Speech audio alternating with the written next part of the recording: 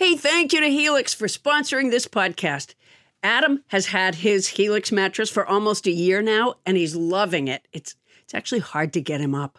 In fact, he won't stop talking about it. You'll understand what we mean when he goes into detail. Thank you for the detail, Adam, later on the episode. But for now, we want to tell our listeners about a special deal going on.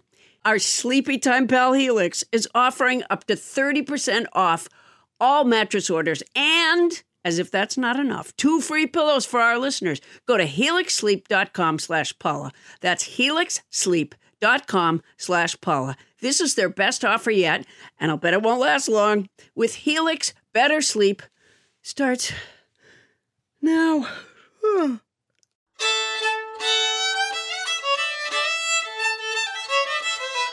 No, you look fantastic. I was going to say how pretty your hair looks. You'll be fine. You look so much better than you did last week. First of all, Tony's not recording. Tony's getting her microphone ready. None of this has anything to do with what she looks like. Oh, she's not even recording. Why am I talking? Are you ready, Tony? I hit record. Okay, here we go, everybody. 3, 2, 1. Okay, now we're officially recording, and Bonnie took the opportunity of Tony saying she was getting her mic ready to say, but Tony, you don't look nearly as bad as you did last I week. thought she said I don't have any makeup on. No, that's not what she said. She said she didn't have her microphone on. Yeah. But I'm sure Tony appreciates being told she looked awful last week. Yeah. No, yeah. Well, she didn't look good last week. I was upset. No, I know. She was upset, and look how happy she looks this week. You looked fine last week. That's Bonnie's version of a compliment. Just amazing. You know? Yeah. You don't look nearly as shitty as you did before. Thank you. No, And I want to back that up. Absolutely, Tony. You look like 90% less shitty. Thank Yeah, you, honestly. everyone.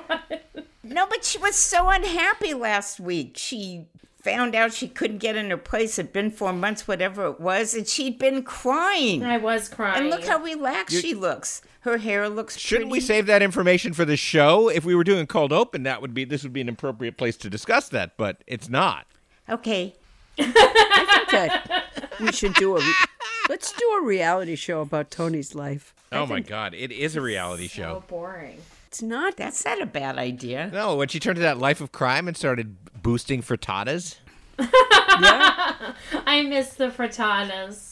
Hey guys, how do we feel about doing a podcast? Let's do it. Let's fall in love. All right, I'll start us up. Here we go. You know, wait. Coming to I you have live. something. What? You know, what, Why? like, No! Bonnie has something she wants to say. just before we chit-chat before the show starts, here's my tip. So the cleaning lady was here today, and she left the toilet seat up, and so I went in the bathroom. I'm so used to not looking that I sat down.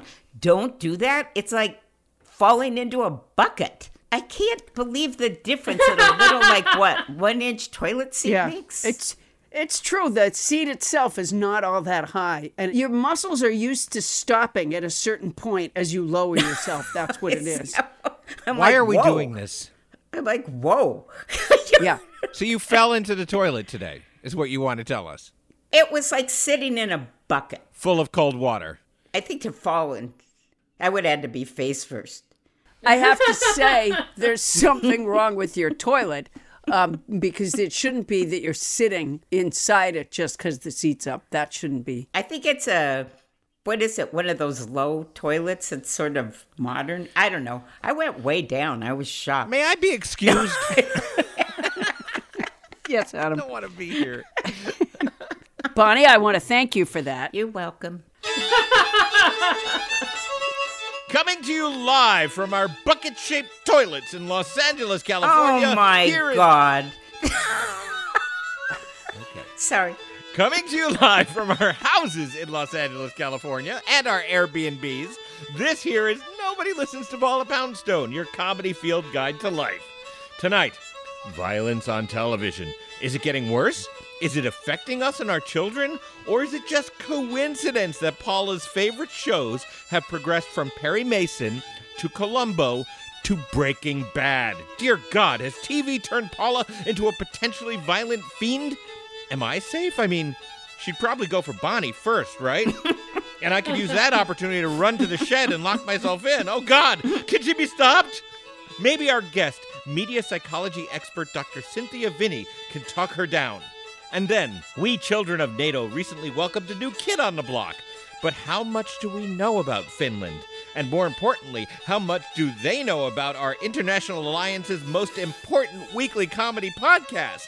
We learn all about our new listeners, our strategic partners, in a brand new installment of Bonnie and Tony's Oral Report.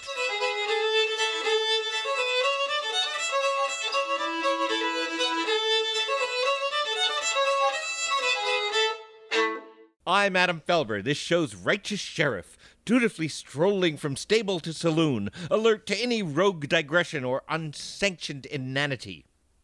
And now, please welcome the hot-headed loose cannon of a deputy whose propensity to speak first, ask questions later, and then speak again, often for hours, is liable to get us all killed. It's Paula Poundstone. Yay! Thank you, Matthew. It's so nice to be here. You know, I was wondering if Bonnie had any toileting incidents.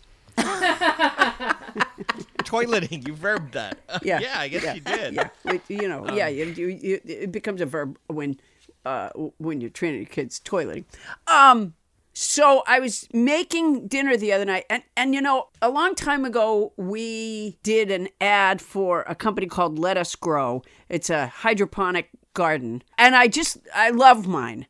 And one of the, pretty much what I have almost every single night is some sort of greens from the Let Us Grow tower. Yeah. And I harvest them it's on my porch, and I go into the kitchen, and then I prepare the greens. I chop them up and put them in with mushrooms. So I was doing that the other night, and as I'm cutting I cut the stem off, and I cut the leaves from the side of the stem. And as I'm doing that, a spider runs up my arm. The hydroponic garden is outside. It's not surprising that there's spider. So I quick grab a Kleenex and I grab the spider, and I leave the kitchen. I go out on the porch and I shake the spider out. Although Eleanor Spicer Rice told us one time that you're probably not really saving the spider by doing that. But I don't want to kill it, and I certainly don't want it running around in my house. So this is what I did anyways. And I come back in, and my cat Lawson is up on the counter. And I knew that he did this, but he wasn't around when I left the room. As soon as I left the room, he's up on the counter eating the greens and dragging them around and dropping some on the floor. And so I'm like, fuck. And I pick him up off the floor, and I and then I start again. And damn, if a spider doesn't run up my arm. It may have been the first spider that I didn't actually get when I thought I had it. But now I can't just leave. So now I'm trapped between, do I have my greens, eaten and abused by the cat, but I have to get the spider out, and I'm going to kill it if it just stays in the Kleenex.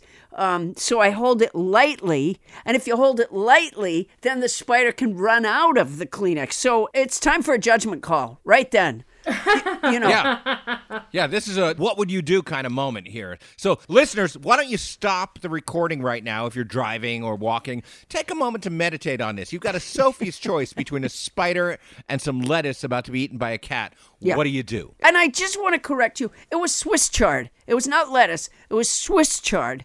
And so that may change the math that people are using on their moral decision.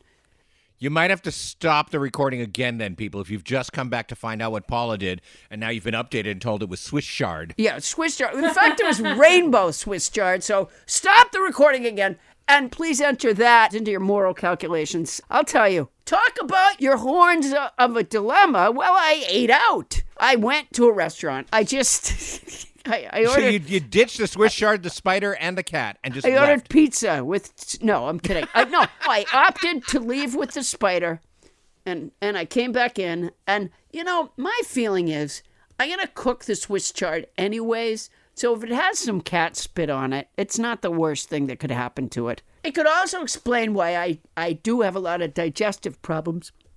That could be. Yeah. And this rash, you may have noticed. Oh, yeah. Yeah. Well, your cats routinely step on you and get stuff on you while you're sleeping, so it's not a huge departure for you to have a little cat spit with your Swiss chard. No, not at all. You're absolutely right about that. In fact, they eat off my plate sometimes. I mean, I don't invite them to, but they do. You know, they're like, what's that noise in the other room? You better go check. And then I come back and... That's the sound of a cat's tongue licking my food. Yeah, I got that. Because they got those sandpaper tongues. Hey, Paula, before we move on, and we are going to move on in just a second. Yeah, I would love to. Yeah, I think we get that now.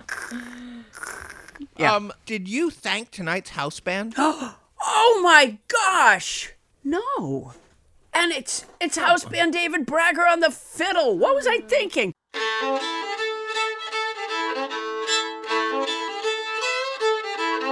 David Bragger, thank you so much. You sound terrific. I was so caught up in the drama of the spider and the rainbow Swiss chard and the moral dilemma and the cat, my cat Lawson, who's overall a good guy, but, you know. So anyways, David, thank you very, very much for being our house band. I love the fiddle, and I thank your fiddle as well. It was just Paula was caught up, and we all were caught up with her on this wonderful journey she took us, full of vegetables and arachnids and felines. Oh, edge of our seats. There are podcast awards, aren't there? Because... The potties, yeah. Yeah, I'm thinking that just this story alone should be submitted. Or maybe if there's a writer out there, a screenwriter out there, or somebody who's thought about being a screenwriter, it's the sort of thing that you could make into a, movie. Based on the runaway hit podcast segment. Kate Winslet is Paula Poundstone in The Lettuce and the Spider. They had to change it to Lettuce because Swiss chard didn't test well with the audience. Yeah, boy, isn't that just what they do, too, Like that's how they do it in Hollywood. I am so excited because we are going to have our first discussion. We just are starting our new book club book, The Scarlet Letter. Yeah, and so with that, I would like to bring our Bookie Book Club to order. And a 1, and a 2, and a 3. We got a book club. We got a book club. We got a bookie book club. We got a book club. We got a book club. We got a book club tonight. Find an A, find an A, find an A. Wow. Yeah. That was fantastic. Bravo. I got to tell you something. The reason why the band leader goes, in a 1 and a 2 and a 3 is because they're trying to get all of the musicians to start at the same time. But when you're singing it by yourself, you're already going to start at the same time as you. I'm not saying... I don't know, Paula. I don't want to contradict you, but I think Bonnie's got enough constituents in that belfry of hers that maybe it does help. Maybe it does help to get them all together. Yeah. I'm not suggesting, Sybil, that you can't do the 1 and a 2 and a, but just, all right. So I just thought that before we began, I if you'll remember from a long time ago, I did look up on the internet, just about book clubs and running a book club. And there were some suggestions that I found helpful, and I thought I would just repeat Before we get to the book, let's get to that, because, we have been trying to follow Robert's Rules of Order, and it hasn't always worked for us. Well, here, so this is one of the things I found. Interruptions. There will always be someone who breaks in while another person is speaking. Most interruptions are due to enthusiasm rather than rudeness. Control the interruptions by saying, "Hold that thought, Cheryl. We'll want to hear it again once Angie has finished." And then here's another one. Monopolizing conversation. Cut in on long-winded group members with, "That's an interesting point you just made. Did anyone else get the same impression or a different one?" Or, "You've made some interesting points, Terry. Let's hear from another reader. Chris, what did you think?" Now, one of the drawbacks about these suggestions is that we have Adam and Tony and Bonnie. We don't have Chris and Angie and Cheryl, but we'll try to make it work. It's a challenge, but we could just assign ourselves roles. I'll be Chris if you want. Oh, would you? Paula, maybe you could be Angie? I'll be Cheryl. I don't know what characters are left. Uh-oh, I don't either. Hold on. I wasn't listening. It does. I don't recall what they said to do about book club members that don't listen. Sorry, something played about on my computer and I got distracted and I had to turn it off. Well, we're off to a great start. Well, what were you doing on the computer to begin with? I have tabs open. Tony was watching a movie while we're going over the ground rules of the book club. So don't be surprised if she doesn't do the book club correctly. I wasn't. And also, for various reasons, don't be surprised if she doesn't read more than a chapter of this fucker. Yeah. That's how Tony rolls. But I think but let's get to it. No, I think the important takeaway from today is Tony looks so much better than she. Oh my God, she looked like hammered shit last week, and now look at her. Okay, she didn't look good last week. Come on, you guys. She's been crying, and she looked upset. She looks way more relaxed. Are you in the same B&B? I thought you had to get out of that B&B. No, I extended here. They let you extend?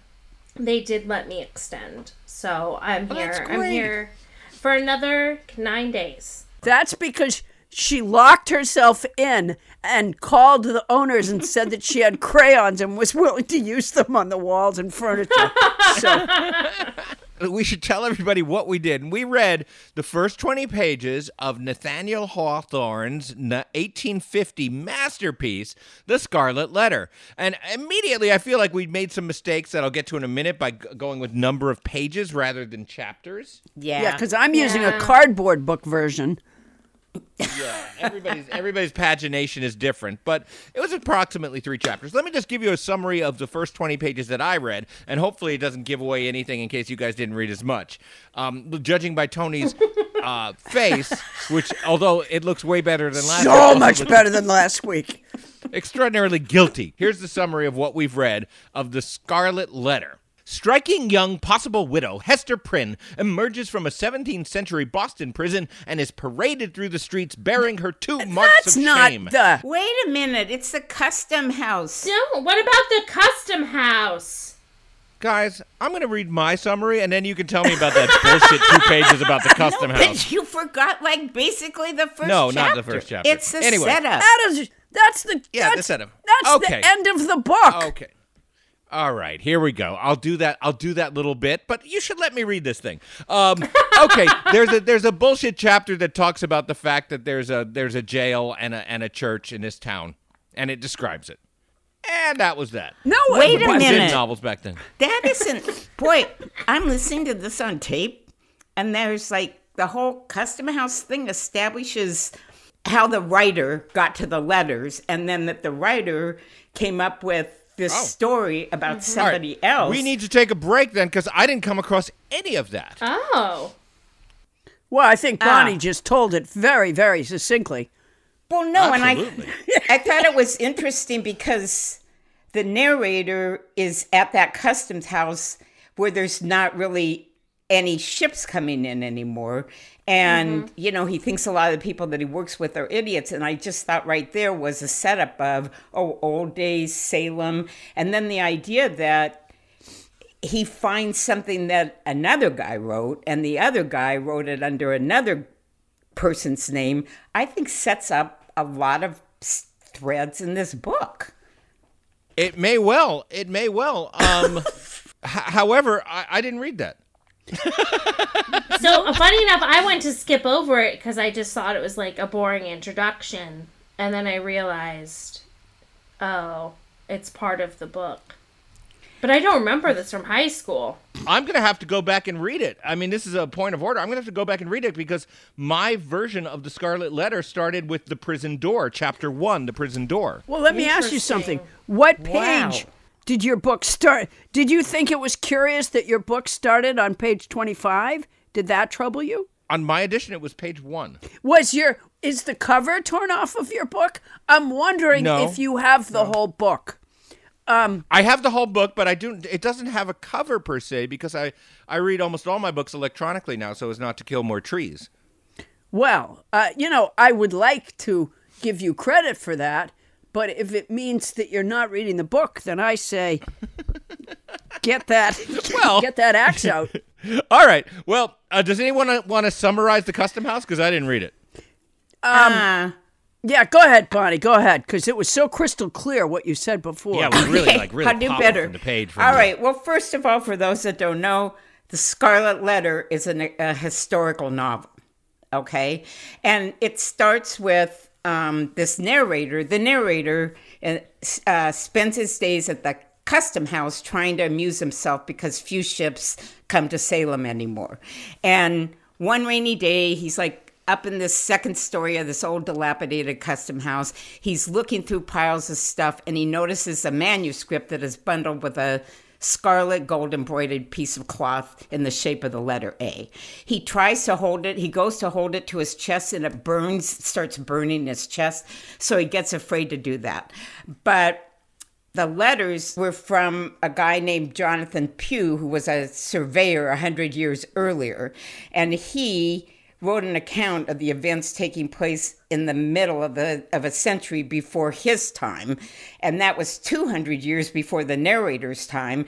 And the John Pugh guy decides to write a fictional account of what he read and makes it of Hester Prynne experiences. Okay. In mine, It's a disaster. So already. far, we're off to a great start. He found a Spider-Man notebook. It was a spiral notebook with Spider-Man on the cover, and that's where he found the letters. Yeah, that's what they used to do in novels. For those of you who haven't read as many historical novels as we have, novels written a long time ago. Speak for yourself. They would start with introductions, like, this is how I know this shit. I found a book, and this book was passed to me by a captain. Yeah, that's you would have to start a novel by saying, like, you know what, this really happened, right? And you know how I know it? This guy told me a story one night at a fire, and then he gave me a bunch of letters to read. That's how a lot of novels started. So apparently this one does too, but for some reason somebody saw fit to leave that off of mine. I don't remember this part from high school. I also thought it was going to be a bullshit introduction like Tony did, but I went to Sparks Notes and looked to see if it was a chapter or a prologue, and it was a chapter. It was the way the book starts. I did too. I didn't know if it was part of the book, so I went to Spark Notes to see if it was part of the book, and I was like, oh, I have to read this. Someday there's going to be a book, probably by Jim Jordan, and the whole thing will start with Hunter Biden's laptop. Did you guys get to anything besides the Charter House, or that's all you read? I read the first chapter, but the first chapter is like 2 pages, isn't it? Yeah. Yeah. I didn't get that far. I didn't get as far as the person finding the letters. I got to... He worked... That he was... I'll tell you something. I found myself wishing that the author would just say, of the narrator, would have him just say, I used to live in Salem, and I came back years later, and then I worked in the customs house, and then this happened. There's so many words. My favorite word in the whole thing was the word thitherward. Oh, that's a good one. I had never heard of the word thitherward before. And did anybody else notice that at one point he refers to the women's tools of magic, which were the broom and the mop? Yeah, there's a lot of gender stuff that we're going to be talking about, I think, all through. Let's make an agreement right here. I'm going to make a motion right here. Is it going to be a Next blood pact? week- Are we going to prick our fingers? No, we're just going to listen to me make a suggestion. And then if you want to prick your fingers, that's absolutely fair. You can do so. So get your needle ready, Paula. This needle is a little bit rusty. Why don't we say that we are going to read chapters 1, 2, and 3 of the Scarlet Letter for next week. We'll assume that we've all made it through the Chartle House or whatever that was. It was the custom house. Whatever. It's I'll not go back and Chartle. read that. Whatever. We'll read chapters 1, 2, and 3. So from the prison door to the very beginning of the chapter called The Interview. And then everybody, all our listeners will be with us, and we'll all be together, and we'll have our bookie book club firing on all cylinders already. Well, I just couldn't imagine how a high school teacher got their kids to read this book after all the words that it took the guy to say, I used to live in Salem, And then I went away, and then I came back, and I worked at the Custom House. Yeah, but I think you should add, Adam, that if they haven't read the Custom House, they should read that too. I'm not sure that it's necessary to tell the listeners that they have to read the Custom House part. I think they can make that decision on their own. She said, okay, well, that's true. And please, listeners, remember that we do have a new website, and we have a way of keeping track of whether or not you read the Custom House part. There's a whole page. So we're watching you. Yeah, there's a whole page on the website, pretty much calling out people, listeners who don't read the Custom House part of the story. I will point out this, since we're not doing a lot of discussion of the stuff, that we try to spread out the floor in this book club. We read one thing and then from another era and then from another era. But we first read Moby Dick, right? That was our first book club one. Yeah. And this one not only was published 1 year before Moby Dick, but was written in the exact same state by Herman Melville's good friend. In fact, Moby Dick is dedicated to Nathaniel Hawthorne. Oh, wow. So we are right back in the soup again, but we have about 1,000 fewer pages to read. So maybe after this, we'll read a book written by the good friend of the woman who wrote Eat, Pray, Fuck. We'll just have a viewing of the buddy film Herman and Nathan. Oh, yeah. God, that was good. Remember when they go on the road trip and they have the dead fish in the car and they're so worried that they're going to get pulled over? Oh, right. Gosh. And then they do get pulled over. Yeah. Oh, and they have smell. to have to pretend like the dead fish is their grandma. Yeah. Oh my God. That was so great. Who was in? Was Scott Baio? Was he in that? Scott Baio. Yeah. Yeah. Chachi was in that. Yeah. He played Nate Hawthorne. Yeah. But that was before he went all right wing. He was much more, absolutely, much more fun. I think that has been a very successful first book club meeting on the Scarlet And that it was Letter. completely unsuccessful. Let's call that to a close. I think Nathaniel Hawthorne, were he here, would embrace each of us and say, "Please, call me Nate."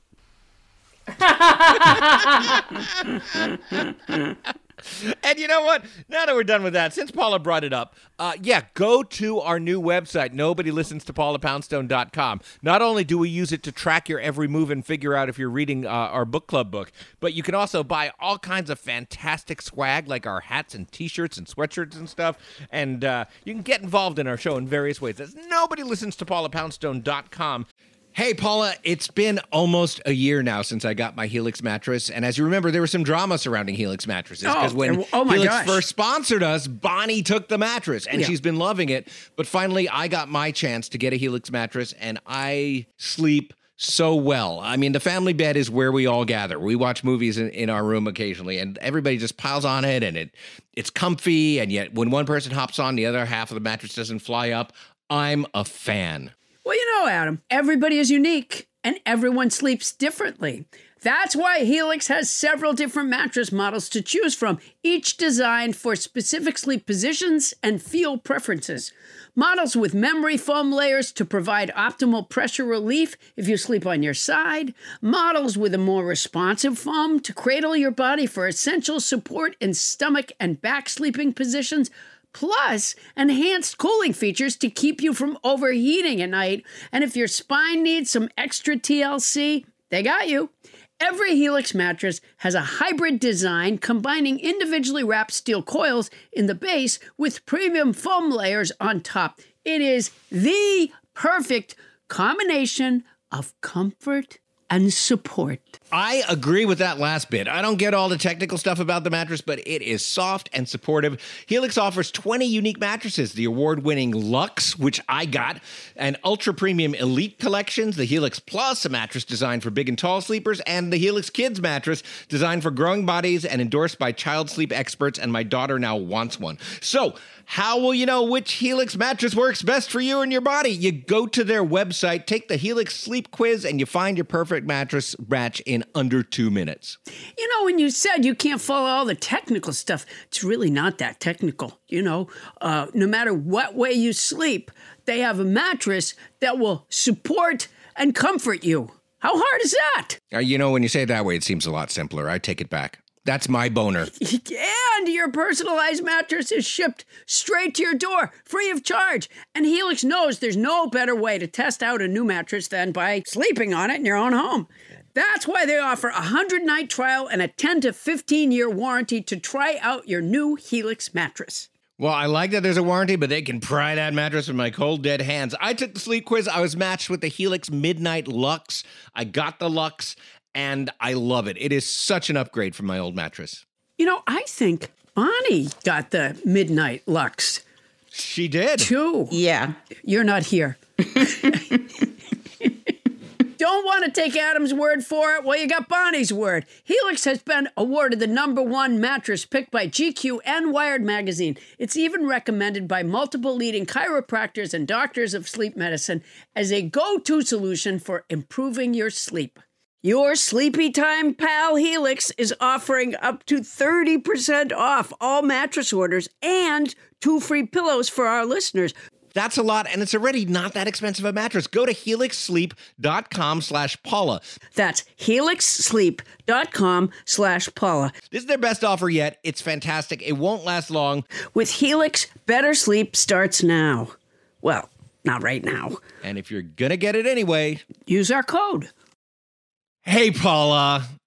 You know, every once in a while, we get a new advertiser that I get super excited about. And I have to say, just because of the circumstances of my life, right now, I'm really excited about our new advertiser, Quince, of Quince.com, the clothing provider. Not to be mistaken for Quince from Midsummer Night's Dream. And let me just say this, and maybe it's not important to an advertisement, but when I was in the 4th grade, our class put on a production of A Midsummer Night's Dream. Okay. And I played Peter Quince. There's the connection. One of the mechanicals. That's a great connection. Also, yes, has nothing to do with this, which is that Quince is an online clothing store. And as you know, Paula, I've lost a little weight lately. Oh, right. 75 pounds, yeah. So I literally have no clothes that are in my size until I just ordered some stuff at Quince. And I figured, like, here's a chance for me to create a new look for myself. A whole new image. And how's it going? Not bad. I mean, the clothes are fantastic. I know that you ordered some too. What I got is the Comfort Stretch Traveler 5-pocket pants. And I got and I got the 100% European linen shirt, and it looks breezy and it fits beautifully. And these are like premium pieces of clothing that are selling for like, $30 a piece or starting at $30 at quince.com. It's awesome. I look good. I ordered the brushed lounge jogger. Ooh. And, I put them on when I came back from New York. I pulled them on, and I swear to you, okay, this is not scientific because I was tired already. Right. But they were so soft and so comfortable that honestly, like right as I got them up to my waist, I think my eyes closed. They're it's a softness. It's a kind of softness that I don't think I've ever experienced in a garment, honestly. My drawstring European linen trousers are a little bit like that, too. Like, so comfortable that I just want to hang out with myself. Sure. Yeah. Yeah. And they're European. Keep that in mind. European. They are so European. And you can get those kinds. You can get washable silk tops. You can get 14-karat gold jewelry and like all these accessories. Quince sells a lineup of timeless pieces that keep their customers looking effortlessly chic year after year. I'm not certain that I look chic, but certainly if I did, it's not going to take a lot of effort. I now look chic and I feel pretty great. And Quince only works with factories that use safe, ethical, and responsible manufacturing practices and premium fabric. It's all good as far as I can see. Is it my imagination or did they cut out the middleman? They cut out the middleman, Paula Poundstone. I love it when they cut out the middleman. That's the thing. They cut out the middleman. That's fantastic. So be like me and Paula. Get warm weather ready with Quince. Go to quince.com/nobody for free shipping on your order and a 365-day returns. That's QUINCE.com/nobody to get free shipping and 365-day returns. Quince.com/nobody. And honestly, I look fantastic. Paula, you won't be able to keep your hands off me. Oh, I can't wait. And don't think that if you had to return something, don't think you're sending it to a middleman because they cut out the middleman. They cut out the middleman. That's quince.com/nobody. And if you're going to do it anyway, use our code. And hey, Paula, what's going on in our world of vocabulary right now? Well, Listeners, I'm about to ask my coworkers the definition of a former Nobody Listens to Paula Poundstone vocabulary word to see if they learned it as a result of my vocabulary song that I did for 4 years. So far, by the way, they don't test well. And neither do I. Remember, each of these vocabulary words spent 4 weeks in the vocabulary song. Listeners, if you go to our Facebook page, you'll find that I've been adding on limbs and features for Adam, Tony, and Bonnie's portraits each week, which they are awarded for telling me the correct definition of the vocabulary word. The podcast member whose portrait is completed first will be the winner. So there is a lot of skin in this game. So let's give it your all. And remember, there could be a waste in it for you. We'll start with Tony. So Adam and Bonnie, take your headphones out so you can't hear. So, Tony, you ready? I'm ready. All right, here it is. Vicissitudes. No! Wait, what is it? Vicissitudes. Vicissitudes. And I'll tell you why I chose it. It's in the part of the Scarlet Letter that we read. Oh, I clearly and when I heard it, I'm like, oh my gosh, that was... I didn't remember what it meant. But I'm like, oh, that was a vocabulary word, so I looked it up again. I don't even have a guess. That's the definition. Good job, Tony. That's phenomenal. And so many of our words mean that. No, vicissitudes is a plural noun. It's changes of circumstances or fortune. Oh, that makes sense. Yeah, so the guy who used to live in Salem and moved away and then moved back again and worked at the Custom House, which could have been said in one sentence, but instead Nate dragged it out for a whole chapter. All right, so vicissitudes, a plural noun, changes of circumstances or fortune. All right, let me signal Bonnie. She's paying no attention. I'm signaling Bonnie. I'm totally paying attention. There we go. Okay, are you ready? It takes a second to get back to sound, Oh, I see. Yeah. All right. This word, Bonnie, is a former Nobody Listens to Paula Poundstone vocabulary word, but the reason I selected it is because I was listening to the book and I heard it. And I'm like, wait, that was one of our vocabulary words. I didn't remember what it meant when I heard it, but I did stop and look it up. So here it is. It's vicissitudes. I know vicissitudes. It has to do with things, right? Like vicissitudes. Like in a sense, you say. Did you ever see the documentary about the spelling bee, where the kids, the kids like train for the spelling bee for a whole year, and they'll say like what the Latin. They'll break the word down and know like what each syllable means. Yes. And then they can figure out and I never heard one of them go, it has to do with things. Okay, wait. Vicissitudes is like, I'm thinking about senses. I heard it in like topics, feelings, stuff related to what you're doing. You said 3 different things. That was that's incorrect but broad, and I want to thank you for that. No, vicissitudes. It's a plural noun. It's changes of circumstances or fortune. Okay, well, I was kind of close. No, nowhere near. But thank you. You're not close at all. Vicissitudes. Would it be every thought? Or item in the world? Could it be that? No. All right, let me get Adam. We should have a side bet as to whether or not Adam's going to know it, because I'm going to bet $100 that he'll know what it is. I'm back. Can you hear me? I hear you, Adam. Are you there?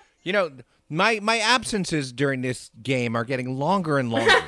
Yeah, but we're being entertained. That's because we're entertained. That's because Bonnie's guess was long. Bonnie's guess was every item and concept in the world. So, Oh, so that well, she must have been right then. She must have gotten it right. Yeah, well, she used the broken clock approach. All right, here we go. And by the way, Adam, the reason I selected this word, it is a former Nobody Listens to Paula Poundstone vocabulary word, but I also, when I was listening to the Scarlet Letter, I heard the word. So here it is. It's vicissitudes. Oh, those are the changeable whims of fate, the things that happen to you. It's vicissitudes. Yeah. Whimsical, fatey stuff. I'm getting head shakes from people, but I always thought vicissitudes were like twists of fate and fortune. Yeah. Right. Isn't that right? No, but you were so close. It's the little rubber tips that you can put on your fingers in order to pick up things. But thank you for playing, Adam Felber. That was fantastic. So Bonnie and Tony will each get a body part, and sadly, Adam won't. Okay, thanks. Wait, hold on a second. I feel like that might not be the real definition of vicissitude. No, it's the little rubber things that you can put on the ends of your fingers. Some people use them when It's they're not. Yeah, it's definitely not that. You know what? No. Speaking of which, boy, where I prick my finger with this rusty needle seems to be kind of really swelling up and Yeah, that'll get infected if it's a oozing rusty like a one. But white I thought it was worth stuff. it. I'm not worried about it. Yeah, you're right, Adam. That was what it's a plural noun that means changes of circumstances or fortunes. Oh, fantastic. Oh, Mal. So we all got it right then? I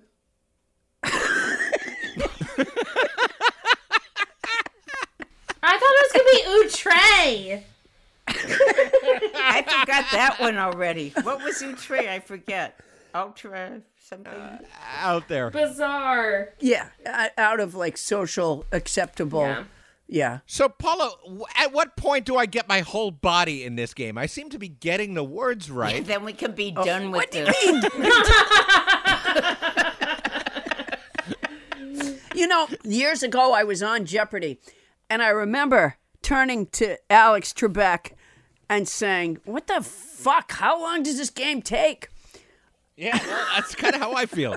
Because you know what, Paula? I'm doing everything I can. I'm getting the words right. Yeah. I've lost a lot of weight just so you can't add in more body parts. And yet still, this game continues. Yeah, and Tony looks so much better than she did last week. So I'm going to have to change my portrait of her because I was basing it on how she looked last week. So yeah, a lot of that's work to different, be done yeah. there. Adam, you know, I only increase a body part every week. It's not like you get a new one every day. So, yeah, you're coming along. You have more body parts than the others. Okay. It doesn't feel like it sometimes, but okay. Yeah, you do. Right now I've been giving you fingers. Again, as I said last week, that totally means that when the time comes, you're giving Tony mittens. No, that is not correct. But she may have a fist. She may have a fist. All right, everybody. You know, Isaac Asimov said, "Violence is the last refuge of the incompetent," which is amazingly prescient because at that point there was no such thing as a Stallone movie. We'll be exploring violence in the media when we come back. On this day in unremarkable history, Samuel Beckett said, "Oh my God, look at that line. We'll come back later." Oh, yeah.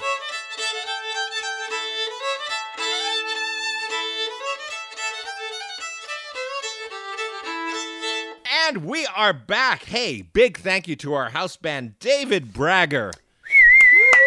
Thank you, On that fiddle. We don't want to brag. You might not be actually a bragger, but we want to brag on you. You're fantastic, and we appreciate you.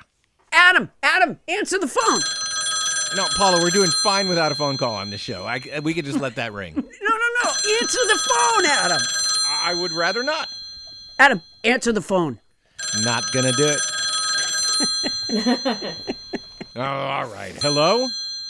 Hello, Adam Felber. Am I the 100th caller? Oh, it's Senator Bernie Sanders. No, Senator. I'm sorry, you're not. I believe you are the 11th caller.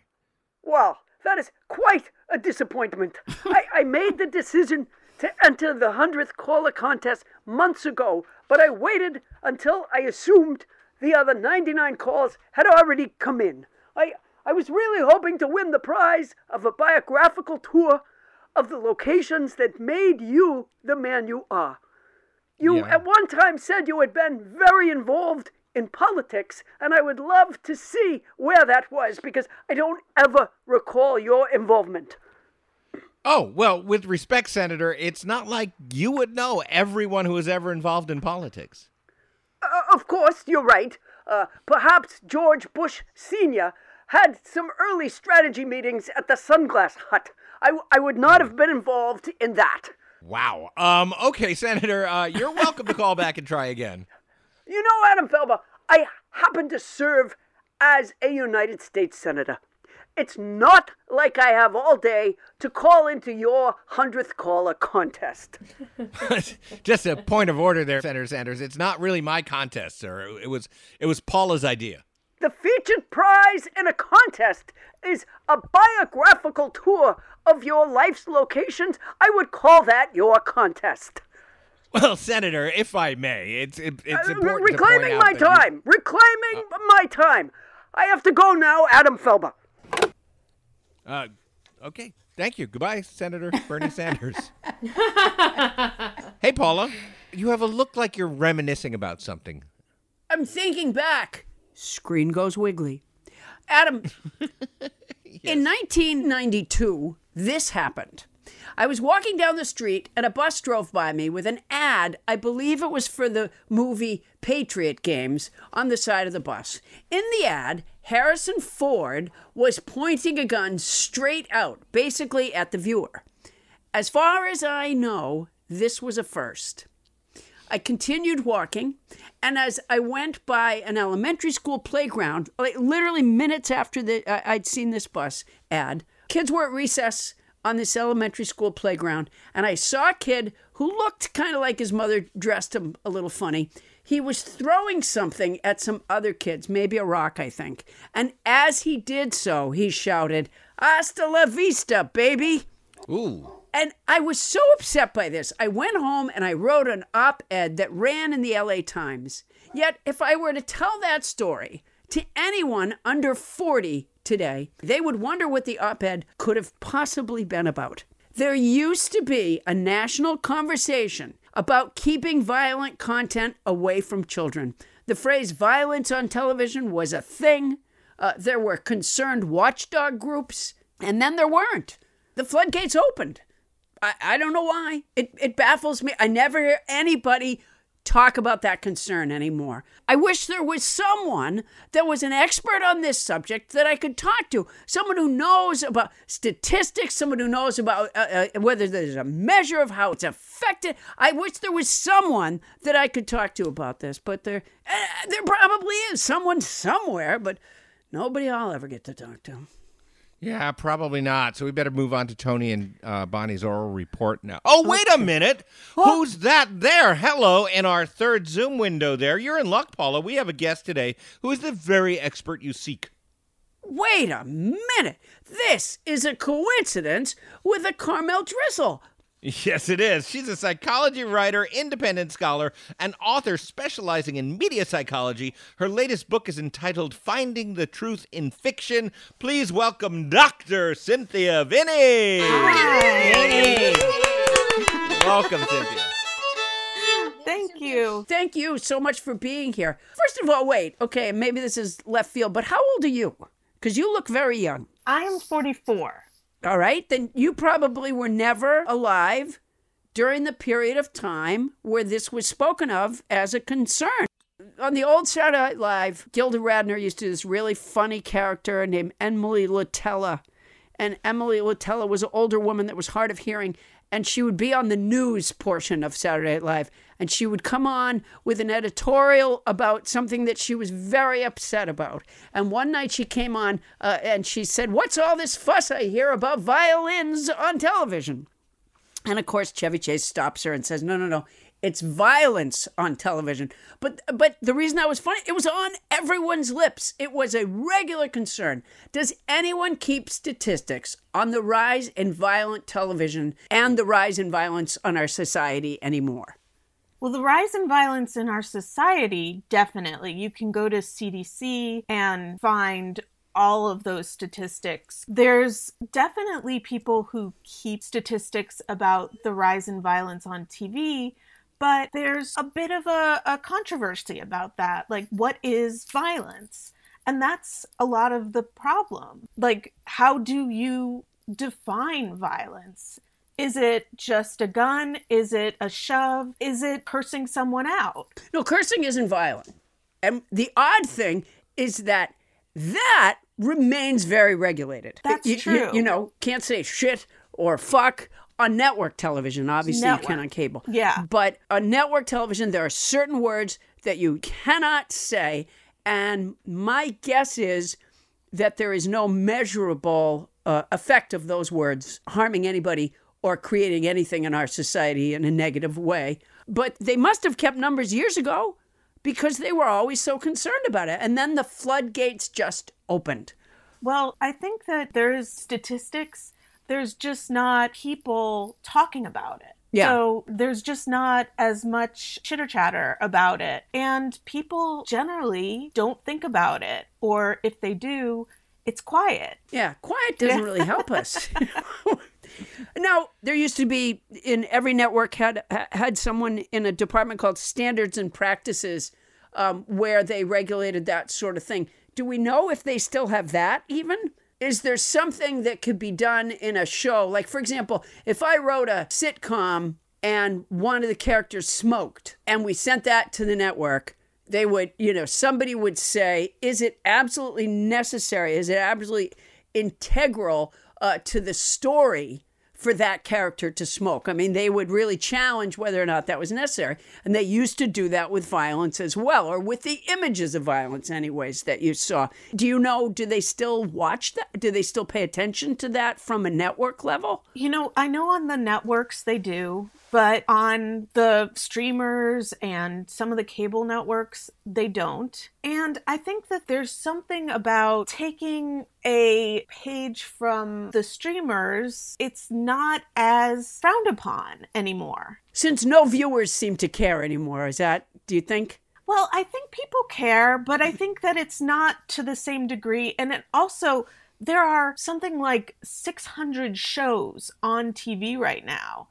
They are so spread out that it's not like everyone is watching one thing like they were however many years ago. Even when it was just a lot of networks, there were so many fewer shows, but there are so many shows now and so many people watching at different times. Well, that's a good point. We can't say what is really impacting them. That's a really good point. I hadn't thought about that. Let's put Paula's thesis to the test then, because you study this stuff. Is violence on TV on the rise, getting worse, getting more violent, and what effect is it having? Well, there is violence on TV. It's probably that there's more of it because there are more shows. Right. Sure. So, yes, there is more, but it's also that people are watching individually what they like most. So, if I don't like violence, I can more easily avoid it. Well, unless you're flipping to find what you like. Oh, yeah, but people don't flip anymore, Paula. I flip because I stay in hotels. To know what they get, I just have to start at the beginning and go around. All right, so I see what you're saying, that because there's so many channels, you can't really isolate the variables to measure. Because I was wondering if at any time we discovered that it just doesn't matter, and that's why they gave up the ghost. It's not that it doesn't matter, because it does. It absolutely does. But it's also that there's not as direct a correlation. And even when people are doing studies about this, when they show people violence in a room and they see how aggressive they get, the things that they see are so different from network shows. Like, it's all cut together and crazy. So the violence that you can see in those settings causes aggression, but it's not like television. Yeah. So it's hard to tell. It's a really hard thing to study.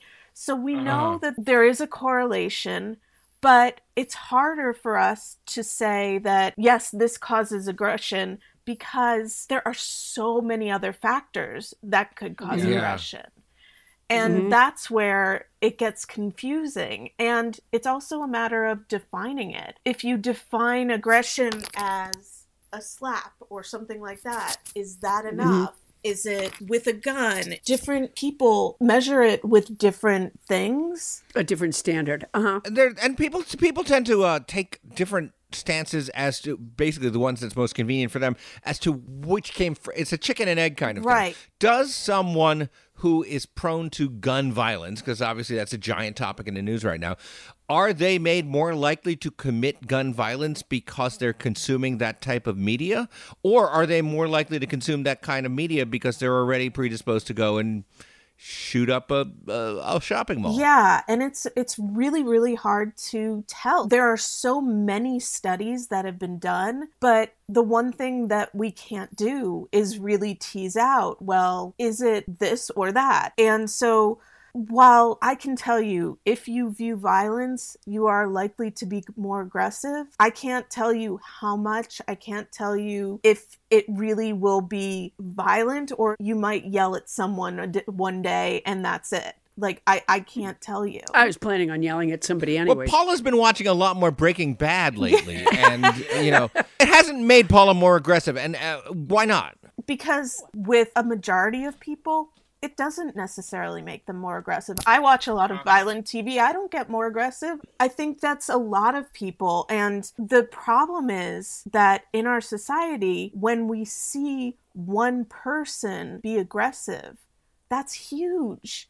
And especially now with the mass shootings. I remember, this is sort of prior to the spate of mass shootings that we've had, when, the concern was guns like a Saturday night special. In the time after Reagan was shot, there was a big move, in part thanks to James Brady and his wife, Sarah. The Brady Bill, yeah. And one of the things around that time that they found, because a big concern also was gangs. And one of the things they found was a lot of people that were, involved in gun stuff never realized that being shot would hurt them.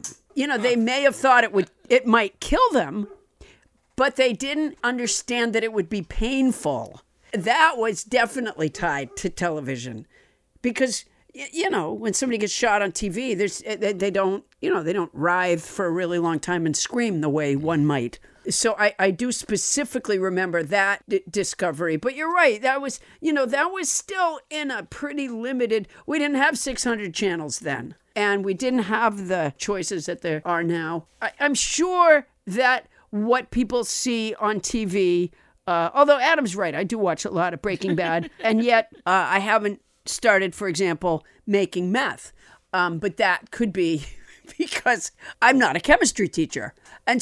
And so I don't have the skills. I'm really more like the Jesse character than I am the Walter White character. That's fair. You know what, Paula? The Dalai Lama said, to frame this, too strong a media emphasis on death and violence can lead to despair. Sadly, he then added, suck on that. More with Dr. Cynthia Vinney when we come back. And hey, everybody, the bad news is, like any other podcast, we need to pay our bills. The good news is we have a fleet of sponsors who actually do offer fantastic quality products that Paula and I both heartily endorse. Let's hear about those right now. And if you're going to buy it anyway, use our code.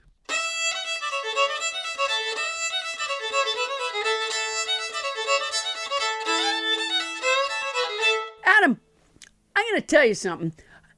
Okay. I have an Athena Club razor. Now, I have to confess, I don't shave all year because there's months where there's no point to it. And I don't like to be cold. And so I can use all the furry protection I can get. But now we're in the mid to late spring, and it's time. And it's a job, when I first get started. What I love about the Athena Club razors, first of all, there's some spray stuff. I forget what it's called. I just call it spray stuff that you can use that is hydrating for your skin, and it makes for a very smooth shave. Because, your first venture out after the winter, there can be accidents. So I'm really enjoying my Athena Club razor. Well, that's great, Paul. I mean, I can tell you this. Athena Club's razors have thousands of 5-star reviews from customers and is designed with built-in skin guards to help prevent razor burn while being gentle on curves.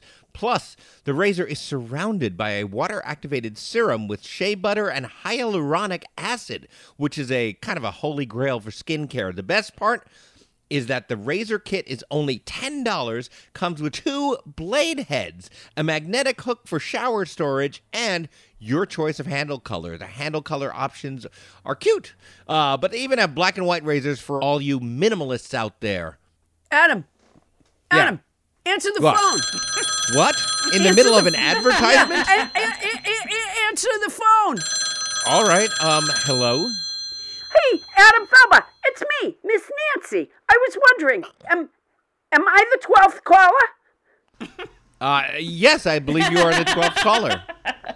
Oh, I don't want to be the 12th caller. Am I the 100th caller? You are not the 100th caller. You are, as you guessed, Miss Nancy, the 12th caller.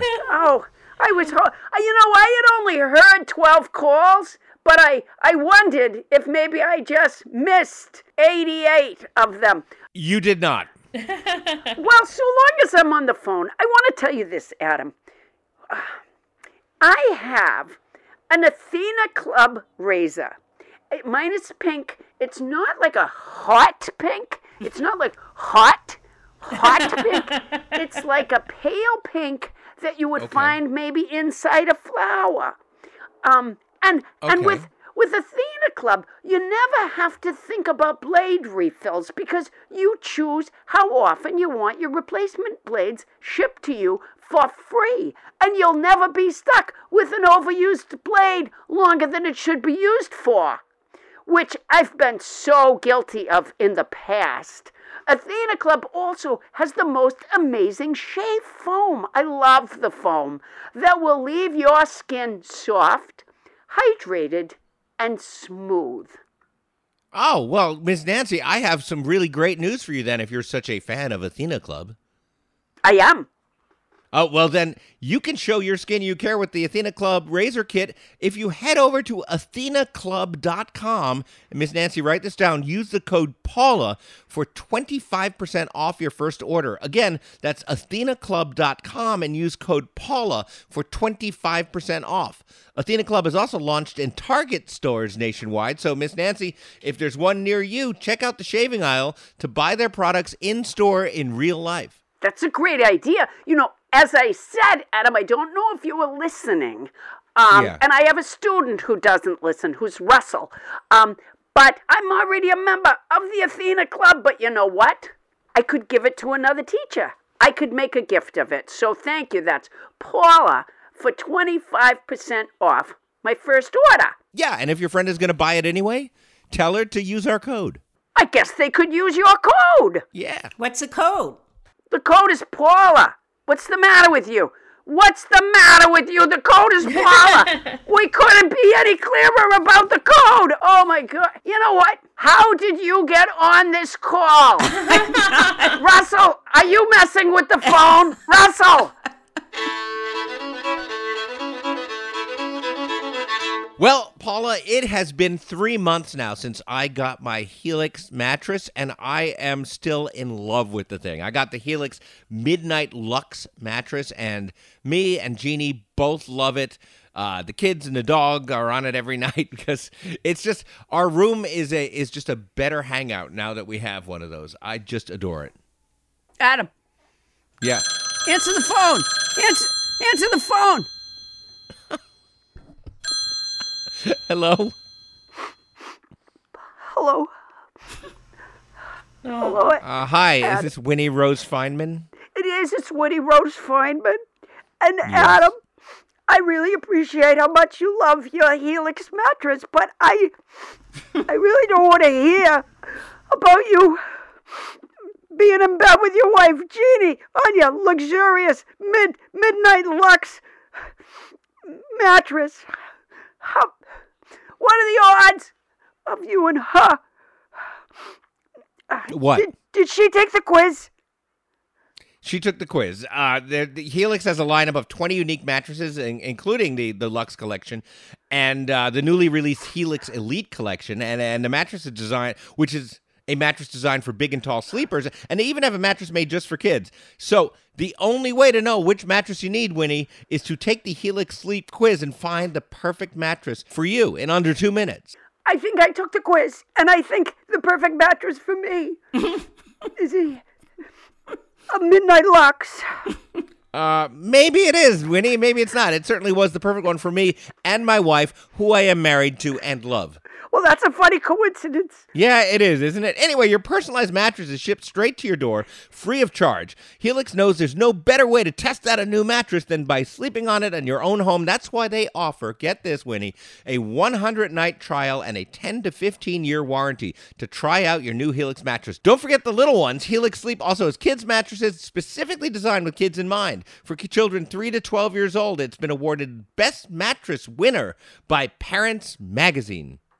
10 to 15-year warranty? That means I have 10 to 15 years to work my way into your heart. Okay. I have to go now, Adam. All right. Hey, Adam, everybody is unique, and everyone sleeps differently. That's why Helix has several different mattress models to choose from. What are the odds of you and Winnie Rose Feynman being... 0. Each mattress is designed for specific sleep positions and feel preferences. Models with memory foam layers to provide optimal pressure relief if you sleep on your side.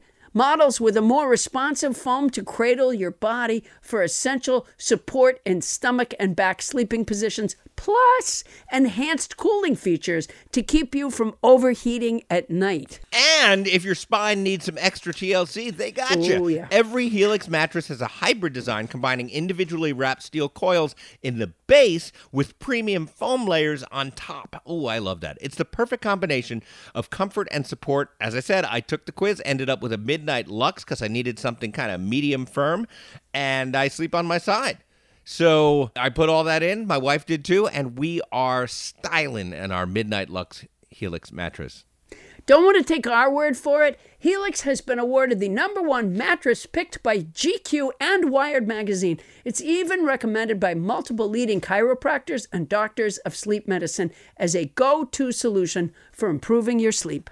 Think about it. You're probably thinking of getting a new mattress. Go get a Helix. Helix is offering 20% off all mattress orders and 2 free pillows for our listeners. Ha! Here it comes. Go to helixsleep.com/Paula. This is their best offer yet. Won't last long. With Helix, better sleep starts now. Once again, that's helixsleep.com/Paula. And if you're going to try it anyways, use our code, which is Paula.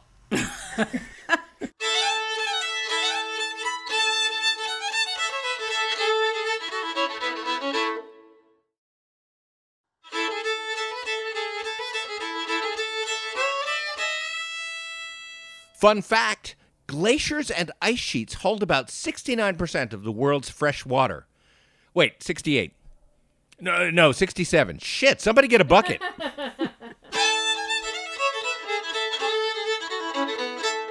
And we are back with Dr. Cynthia Vinney. Paula? When you were talking about showing people violence, have you been involved in such a study? No, I have not. Well, I thought maybe you were a subject. Maybe they showed you some violence, and then you left the room and just punched the shit out of somebody. All right.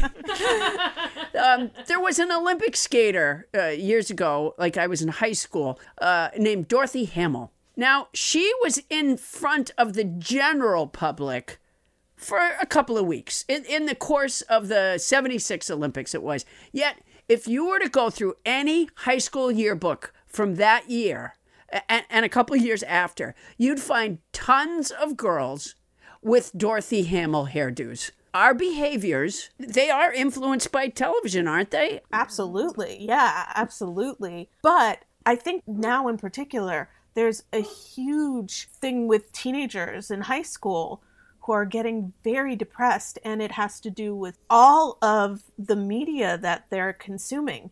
And, you know, the violence, I think, would be a part of that. Tell me about the part of your dissertation that investigated how the strength of an individual's personal identity as a fan impacts one's meaningful, cognitive, and effective responses to a favorite television show. And then explain to me how you came up with that idea for your dissertation. My dissertation was about Buffy the Vampire Slayer. So actually a very violent show. We found out that fan identity negatively interacted with the search for meaning in life, which means that if you wanted to be a fan and you had a weak fan identity, there was a greater desire to search for meaning in life. But if you were a fan with a strong fan identity, it didn't have an effect on that search for meaning in life. So does that mean if I'm a fan of Buffy the Vampire Slayer and I'm really into it, that sort of makes me less of a seeker, that makes me, that I'm not adrift? Not necessarily. If you are searching for meaning in life as less of a fan, you're searching for it through Buffy. People that are big fans, they've already found it, sort of. In Buffy. Buffy, yeah. But also, we found that we had greater reflective thoughts, higher levels of mixed and meaningful affect, more self-related thoughts. So a lot of... For fans, yeah. So the higher their fandom was, the more they had these things. So that was a really good thing. How did you get this data? I mean, how did you determine these things? I sent a survey out, and I actually got 790 fans to take this survey. So it was a lot of fans. And they really came through for me. They were really great, and they explained all of their love of the show. I mean, it was really, really inspiring because, a lot of people have these traumatic events in their lives, and they would look at the show to help them. And it was really inspiring. And despite the violence, they really saw the good in it. So it was really a positive thing as opposed to I figured I'd go beat someone up. Hey, just to make things even more complicated, there are people who say that violence in media doesn't matter at all, will often point to the fact that in the 80s and 90s and early O's, just as violence was starting to crest on TV and in video games and stuff, the violent crime rate in America plummeted. What do you make of that counter-argument? I think that people are at home watching. They aren't... They aren't out there doing. And why go out there and murder when you can just stay home and watch one? Exactly. I lived in Orlando briefly when I was 18, and I had roommates, but they had gone out one night, and I was there by myself. And this was, way prior to cell phones or anything like that. But I got an obscene phone call, and it scared the living shit out of me. And I called the police. And that's, that's what they said to me. They go, well, if he's on the phone, he's not at your apartment. Okay. All right. Thanks. But that was true back then. But now there's cell phones. So he could be walking towards you making that call. But I'm not sure in the moment I took any comfort in it. But now that you say that, if they're at home watching violence, they're not out doing violence. Well, okay. This has turned you around on the subject, Paula. Yeah. Now I'm like, there should just be a lot more violent shows on TV. By the way, Cynthia, for me, the Dick Van Dyke Show is practically my religion. And I would be happy to take a survey about it if you ever write another dissertation. Count me in. I see a look of almost total non-interest on Cynthia's face about that idea. That's not true. That's the face that she puts on to cover her enthusiastic feelings. That's something that a lot of people have noticed about Cynthia for years. She just has no affect, but she's inside. She's just going crazy. No, she doesn't think it's a good idea. But Cynthia, you can speak for yourself. Will your next study involve the Dick Van Dyke Show, which opens with a very violent moment where he trips over a chair? An ottoman. Maybe not, but I'll take it under advisement. All right. Well, be that as it may, Cynthia, you were just excellent. Thank you so much. And I want to plug this hard. You can find Cynthia's book, Finding Fact in Fiction, at your local bookstore or online bookseller. She is a scholar, an author, and a freelance writer of all things psychology and popular culture. Dr. Cynthia Vinney, everyone. Thanks so much for being here. Thank you. Thank you, Cynthia. Yay. Coming up, so far, all we know about the new members of NATO is that they're Finnish. Or at least they will be when Captain Kringle gets through with them. It's Bonnie and Tony's Oral Report, Finland, when we come back. The cat of the week is Chloe from Nakusp, British Columbia, Canada. Ooh. Congratulations, Chloe.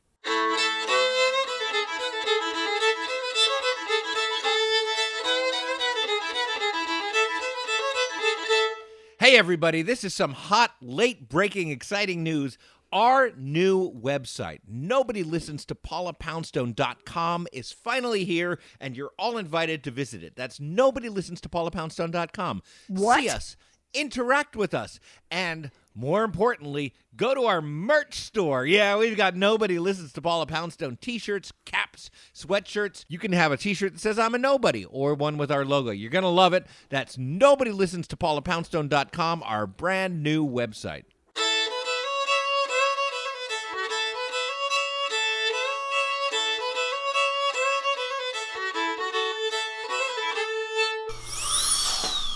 And now, a news update from the dental chair. CNN found some undecided voters. This has been a news update from the dental chair. They did. They're having a town hall with undecided voters. Really? How fucking stupid. How do you get a group of people that dumb in one room?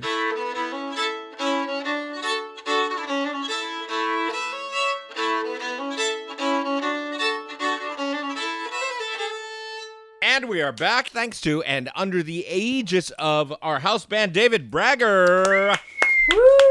Whoa. Hey there, nobodies. I gotta tell you, we have got an amazing slate of guests coming up, and we don't usually preview them, but let me take the liberty of doing that right now. In the upcoming weeks, we will hear from Serena Viswanathan, director of the FTC's Division of Advertising Practices, Professor William Wallace, an internationally renowned scholar on Michelangelo and his contemporaries. Psychologist Art Markman will be returning. And the executive director of the International Women's Media Foundation, Elisa Liz Munoz. That's all coming up on Nobody Listens to Paula Poundstone. And hey, speaking of coming up, Paula Poundstone, you are always coming up on some new town on the horizon, aren't you? The way you're the peripatetic Paula Poundstone traveling all over the place. You know, Adam, it's funny that you should mention that. So many people have been asking me how they can get tickets to my show in Reading, Pennsylvania at the Miller Center for the Arts on Friday, May 19th. So I'm just going to take a moment right now to tell you. Go to my website, paulapoundstone.com, and click on the tour tab. That's paulapoundstone.com, and you'll find the Reading, Pennsylvania show right there. And I can't walk out of my door without people asking me how to get tickets to my show in Livermore, California at the Bankhead Theater on Saturday, June 10th. It seems silly to let such an easily solved problem fester. So I'll tell you, go to my website, paulapoundstone.com, and click on the tour tab. I'll tell you what's getting crazy is the mob of people in my backyard shouting, "How do we get tickets for your show in Seattle, Washington at the Neptune Theater on Friday, June 23rd? So let me just tell you, go to my website, paulapoundstone.com, click on the tour tab. A night of laughter is the best thing for you. I can't wait to see you. You know what else, Paula, and I just noticed it this week? Another way people could get to your tour tab, they could go to NobodyListensToPaulaPoundstone.com, the place where they can also get all the great merch that's centered around our podcast, and they could click on a tab on the top that says Paula's Tour, and they could get that very same information at NobodyListensToPaulaPoundstone.com. Whoa, 2 different ways to get to Albuquerque. What a world. Hey, guess what we have coming up now, Paula? Can't imagine. You know, we're always reaching out, trying to get new listeners. Yes. And we recently welcomed a new nation into NATO. It just got finalized a couple of weeks ago. Finland. Finland is joining us. So we're going to, how perfect. How perfect. It's really perfect. We're welcoming Finland to NATO, and we're going that extra mile to also encourage Finlandese, Finns. I think you can just go with Finns, but we'll find out in just a moment. Finlothians, Finnipolis. Finnish. Finns. Just stop with Finns. You know what? We're hoping that we can also extend to them the ski pole to pull them into our orbit. Yeah, become listeners. Finland, once they became a NATO member state, they effectively doubled the border that Russia has with NATO. We're hoping that maybe we could use Finland to, I don't know, double our listener base. And what better way to do it than to learn all about Finland through Tony and Bonnie's oral report. Finland, Finland, Finland, it's the country for me. Yay! Boy, this could backfire. Okay. Boy, look at you both in those hats. Nice. Are those traditional Finnish hats? Yes, they are. What do you call those in Finland? Traditional Finnish hats. Oh, yes, the word for the wow. traditional Boy. Finnish hat is what? Yeah. Lesuska is a word. What is it? A what? A lesuska. Oh, okay. Okay. Well, it's Nice, beautiful. nice. And Tony, it goes great with your peplos. Oh. Okay, so my internet is really bad today, so I hope you can hear me. Ooh, it does keep freezing. It's bad, Oh, right? yeah, you're freezing. Do you have a lot of stuff open? She has a direct line to Finland opened because Tony, of course, is an ambassador for Nobody Listens to Paula Poundstone. So she's also planning on going on a cruise to Finland, and she'll be wearing her Nobody Listens to Paula Poundstone hooded sweatshirt as the ambassador for our show. Over her peplos. Yeah, her peplos will just be sticking out at the bottom. Okay, hold on. Let me just shut a couple more things down. This is the kind of thing that you might want to consider doing before we record. Everyone's frozen. Oh my God. One thing I noticed, Tony and Bonnie, before you begin your report, is that we had to take a longer break than usual after our guest, Dr. Cynthia Vinney, because you guys weren't done preparing your oral report. Oh, that, you know what? They were just dotting their I's and crossing their T's, I think. And It's possible. yeah, and a lot of the lettering on their posters still needed filled in because they were using block Okay. lettering, and I admire that. Okay. Yeah, so I don't have any trouble with that. Tony's back. Fantastic. Yeah, I've connected to my hotspot, so hopefully that'll help. And also, she turned off the blender, and that was good. Okay, Finland. That's what we're talking about today. So I'm going to start with some basics.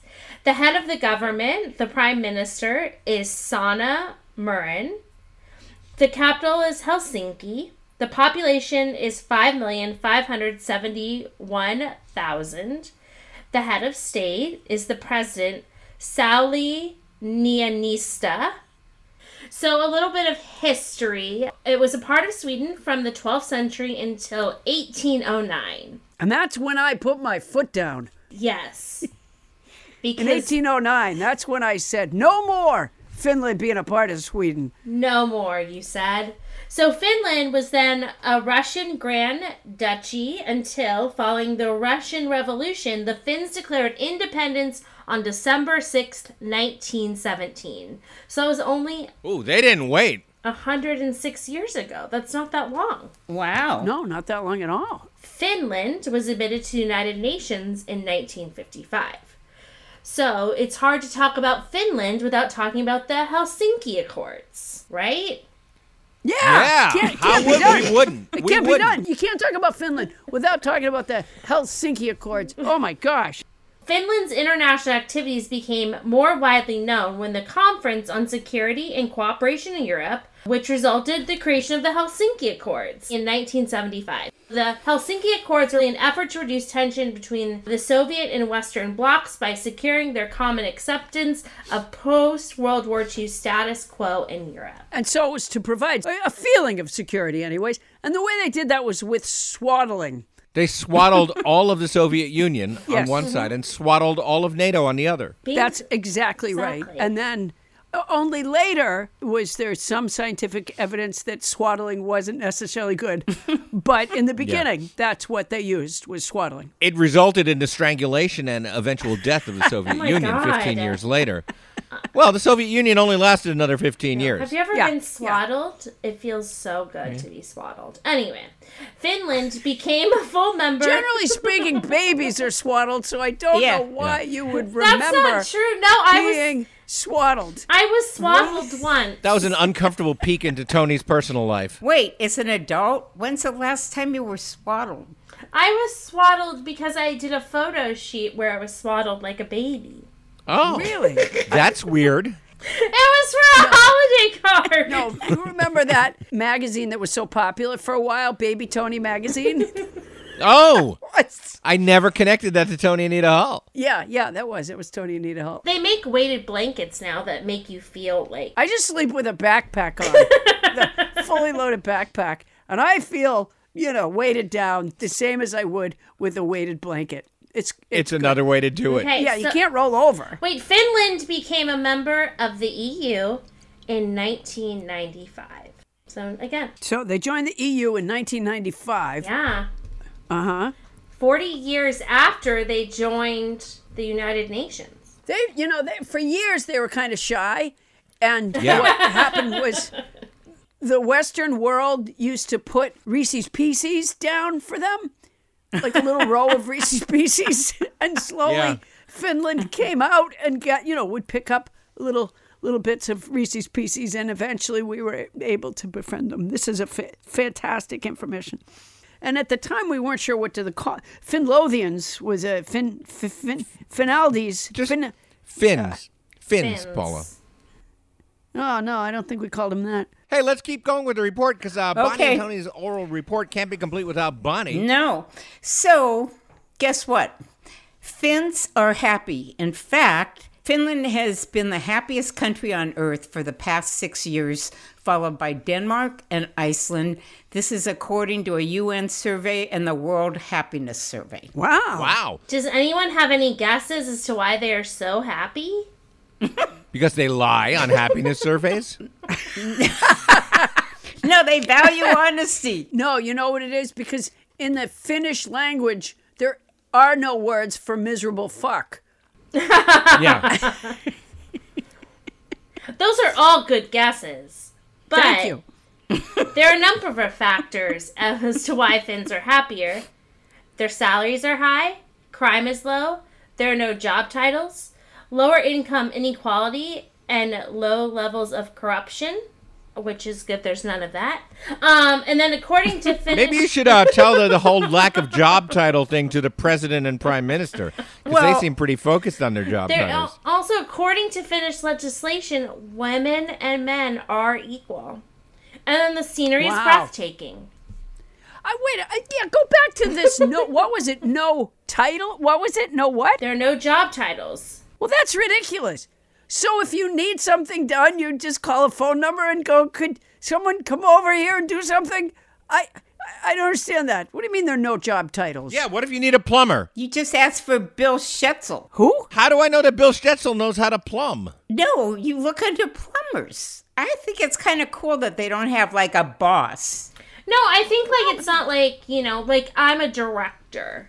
I don't think there's any title. Yeah. They don't like braggarts. Oh. They don't like people to make a big deal of themselves. Yeah, they're humble people. Yeah, they're very modest. So if you go to the hospital and you need like an emergency triple bypass, then they don't get a surgeon. They just go, you know what? There's Helga. Bill might be good for that. Helga, put that mop down and come over here for a second. This part might be. Are you sure? we did research. Yeah, clearly. How much time did you spend over there with your notebook in Finland?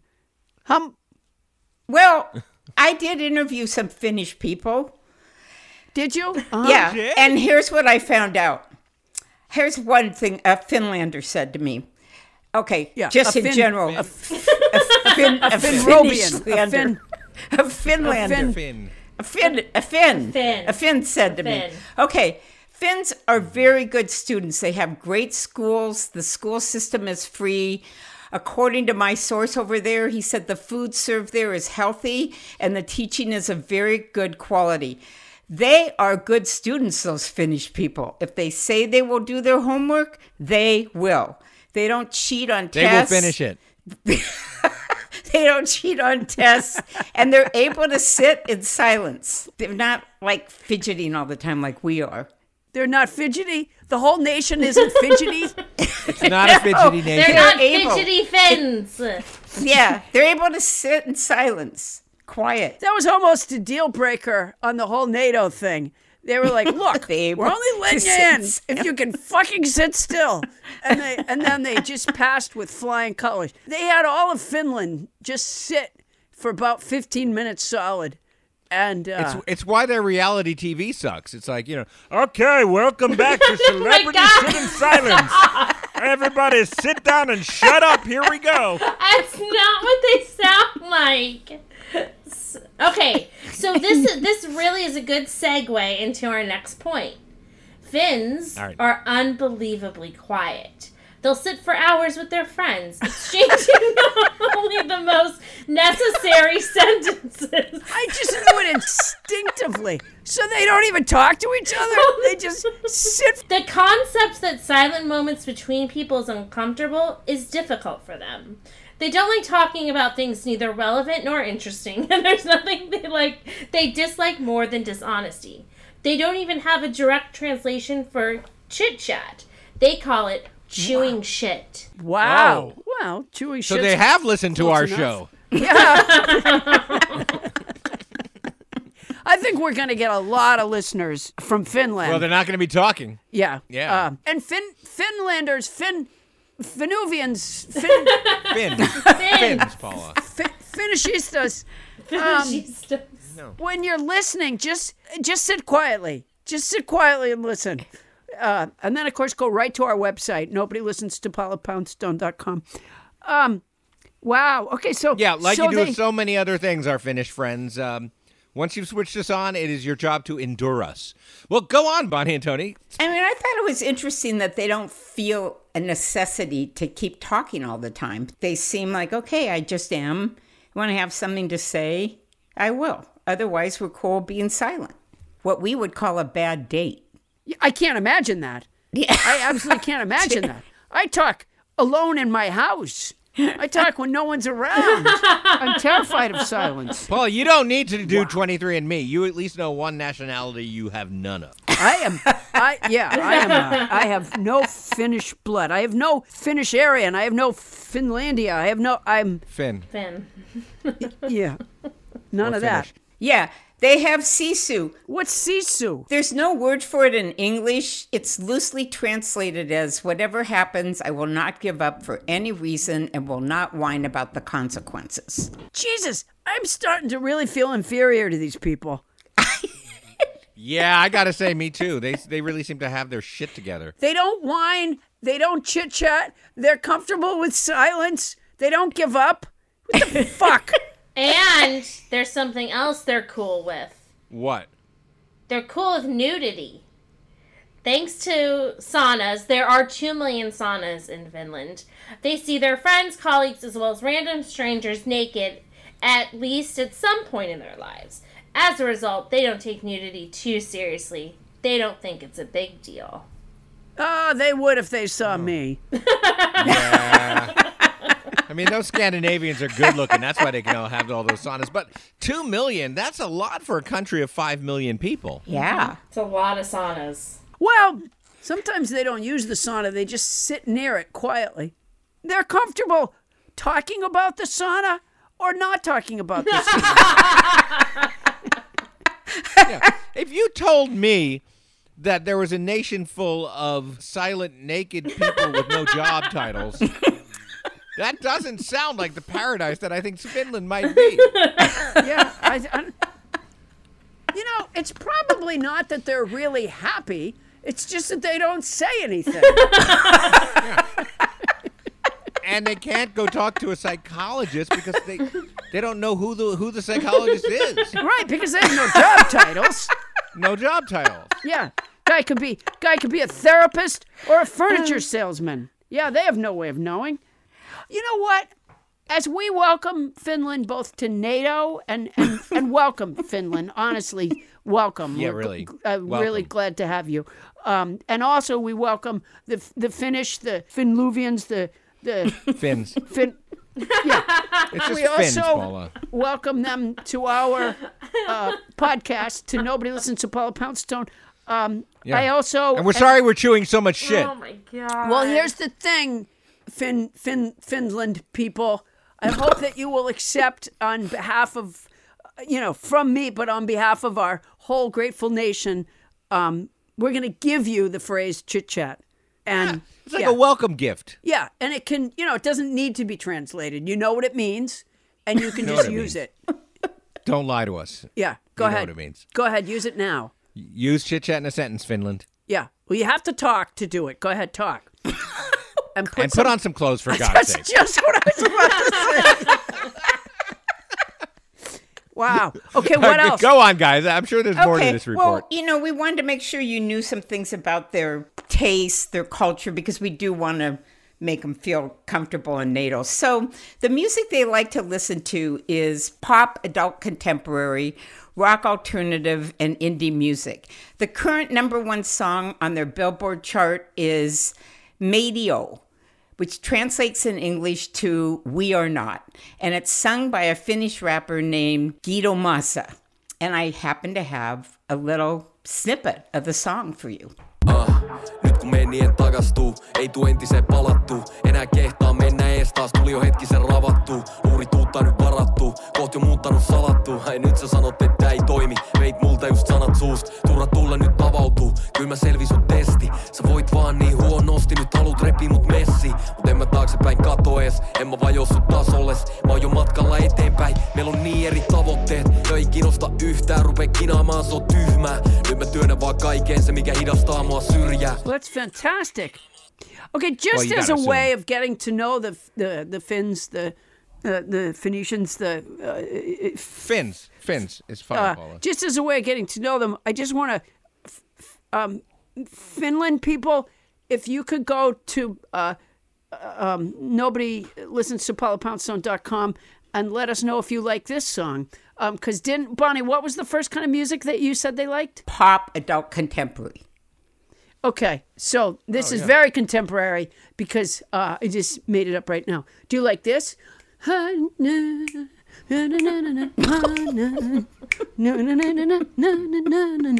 that's contemporary music from an adult, so I guess it qualifies in that way. Pop, pop, pop, and it's pop. So if you like that way there, we can just get a sense of you. Yeah, and by the way, Finnish hip-hoppers don't seem to have a problem with chit-chat. That guy was saying a lot of words. Yeah. Great point, Maybe it's something to say. Adam. So moving on. But he recorded that in another country. Another country. Yeah. So there are some downsides. The cost of living in Finland is extremely expensive. The cost of living in Finland is so high that even with the most generous salaries, many people struggle to pay their bills. Living in Finland is pricier than living in approximately 80% of other countries around the world. A family of 4 pays on average about $4,500 a month to live. Wow. You got to pay a lot of money to sit around naked saying nothing. Well, no, you know why? They're paid by the word. And yeah. And that's what's really keeping their incomes down. So they're paid by the word. So that and the lack of job titles, I would imagine. Yes. Speak up, Finland. You can't get promoted if you don't have a title to begin with. Yeah, exactly. Well, that's too bad that things are so expensive there. Yeah. What else? Are there more everything has negatives a about downside, Finland? you know. Well, they're still happy. Okay, Sure it does. so the winters are long, dark, and bitterly cold. In the wintertime, temperatures drop between 20 below zero and 60 below zero. Jesus Christ, get me to a sauna. Yeah, that would just... That would freeze the happy chemicals in the brain. You know, that's fascinating to me then, that they are overall such a happy people, because they must not have light sensitivity then, because I am so affected by whether, if it's overcast outside or if it's raining. Oh, me too. Yeah. Yeah, so long winters would do me in, but apparently it doesn't work that way with the finny finites. Fins. No, fins is what it is, Paula. Yeah. Well, actually, it seems to work a little that way because the lack of winter sun directly contributes to the depression rate, the rate of binge drinking, and alcohol addiction, which are all concerningly high.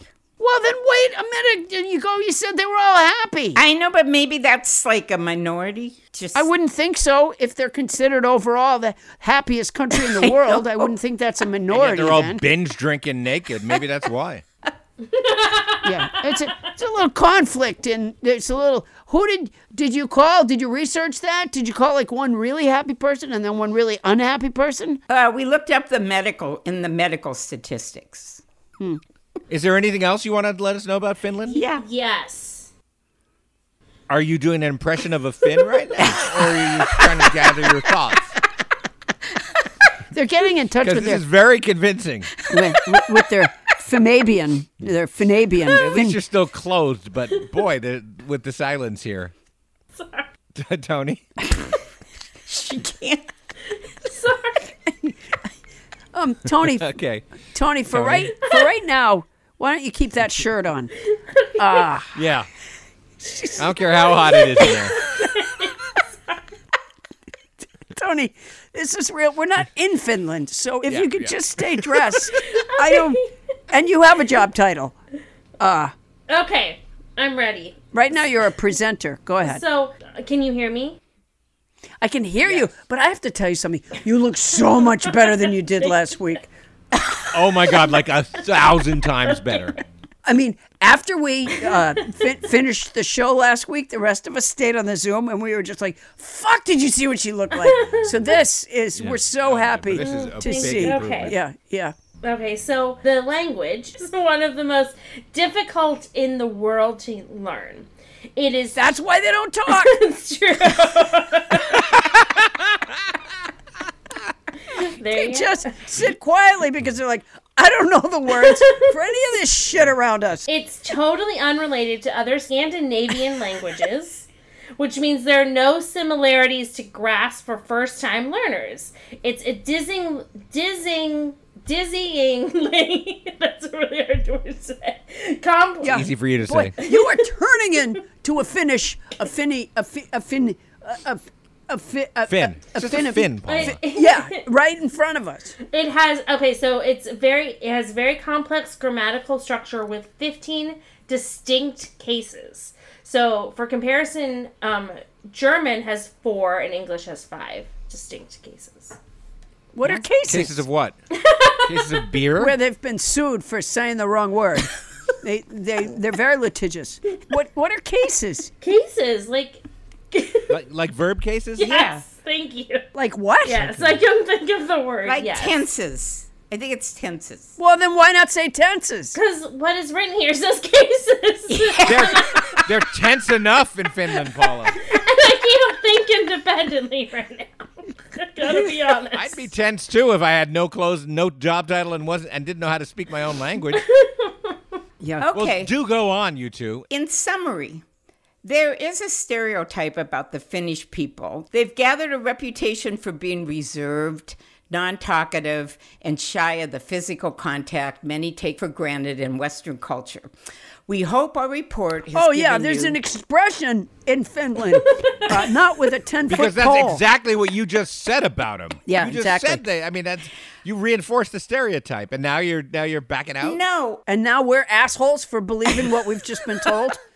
Yeah, we're the assholes now. This is the first we knew that they don't touch each other. This is the first we knew of that. We've tried to give you a wider perspective on the Finns in our report, and we hope that we have succeeded. Well, not really.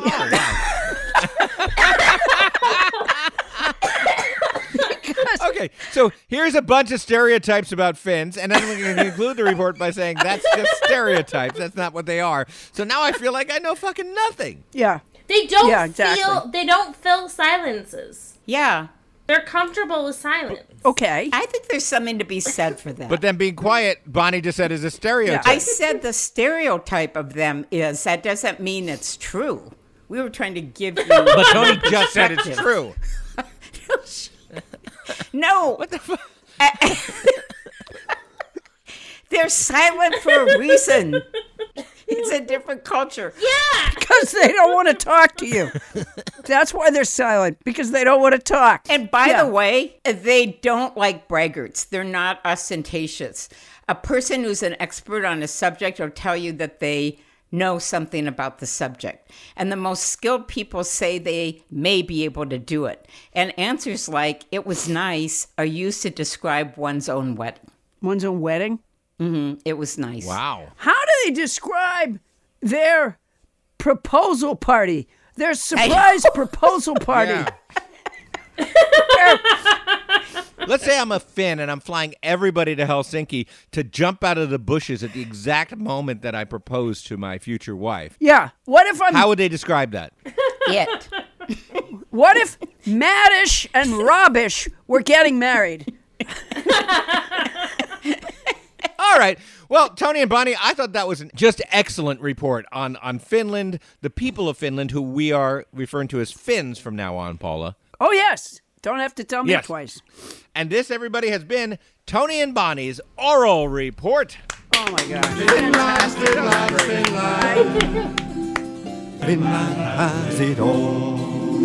Now, if you nobodies out there and all our new Finnish friends, you might not be aware of this, but if you do have something to say, and it won't be idle chit-chat because we know you guys at this point, you could drop us a line by just going to nobodylistens-to-paulapoundstone.com and clicking on the Contact Us link. And then just leave the comment box blank because we know how you are.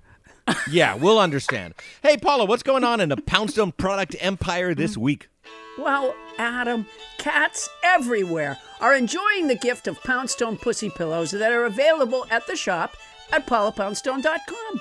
They're 4-inch by 5.5-inch, I think, catnip stuffed pillows, handcrafted right in the sweatshop at Poundstone Industries, also known as Lipstick Nancy Incorporated. They bear a cat joke on one side, and I autograph them to each cat individually on the other side. Plus, they have a grommet at the top, so you can attach a string and drag it to help Missy Muggins maintain her kittenish lease on life. I'm very happy to say that I've looked out from stage at a few of my recent shows and seen what are clearly some of the hippest people in the room sporting comfy, cozy, nobody listens to Paula Poundstone hooded sweatshirts, which they must have gotten at the shop at paulapoundstone.com because that's where you get them. Yeah, or you could have gone to nobodylistens-to-paulapoundstone.com and gotten one of the sweatshirts, t-shirts, or ball caps that mark you as a nobody. The mark of the nobody. It must be Finland. Just to remind everybody, next week we will all be reading the same part of the Scarlet Letter for our book club. That'll be chapters 1, 2, and 3 of the Scarlet Letter. We'll be discussing them next week here on Nobody Listens to Paula Poundstone. Remember to follow us on Apple Podcasts or wherever you get your pods. It's free. And please, drop a review. We're told that means a lot, and that is our show. Nobody Listens to Paula Poundstone is hosted by Paula Poundstone and yours truly, Adam Lefebvre. Special thanks to our guest, Dr. Cynthia Vinney. Woo! Yeah. And to our house band, Fiddlin' David Bragger. Yeah. Wow, yeah. Yeah, our show is produced by Paula Poundstone, Adam Felber, Bonnie Burns, Ken Lezebnik, and Julie Berkobian, and we're edited by Vic Lowry. That's our show for tonight. Won't somebody please listen to me?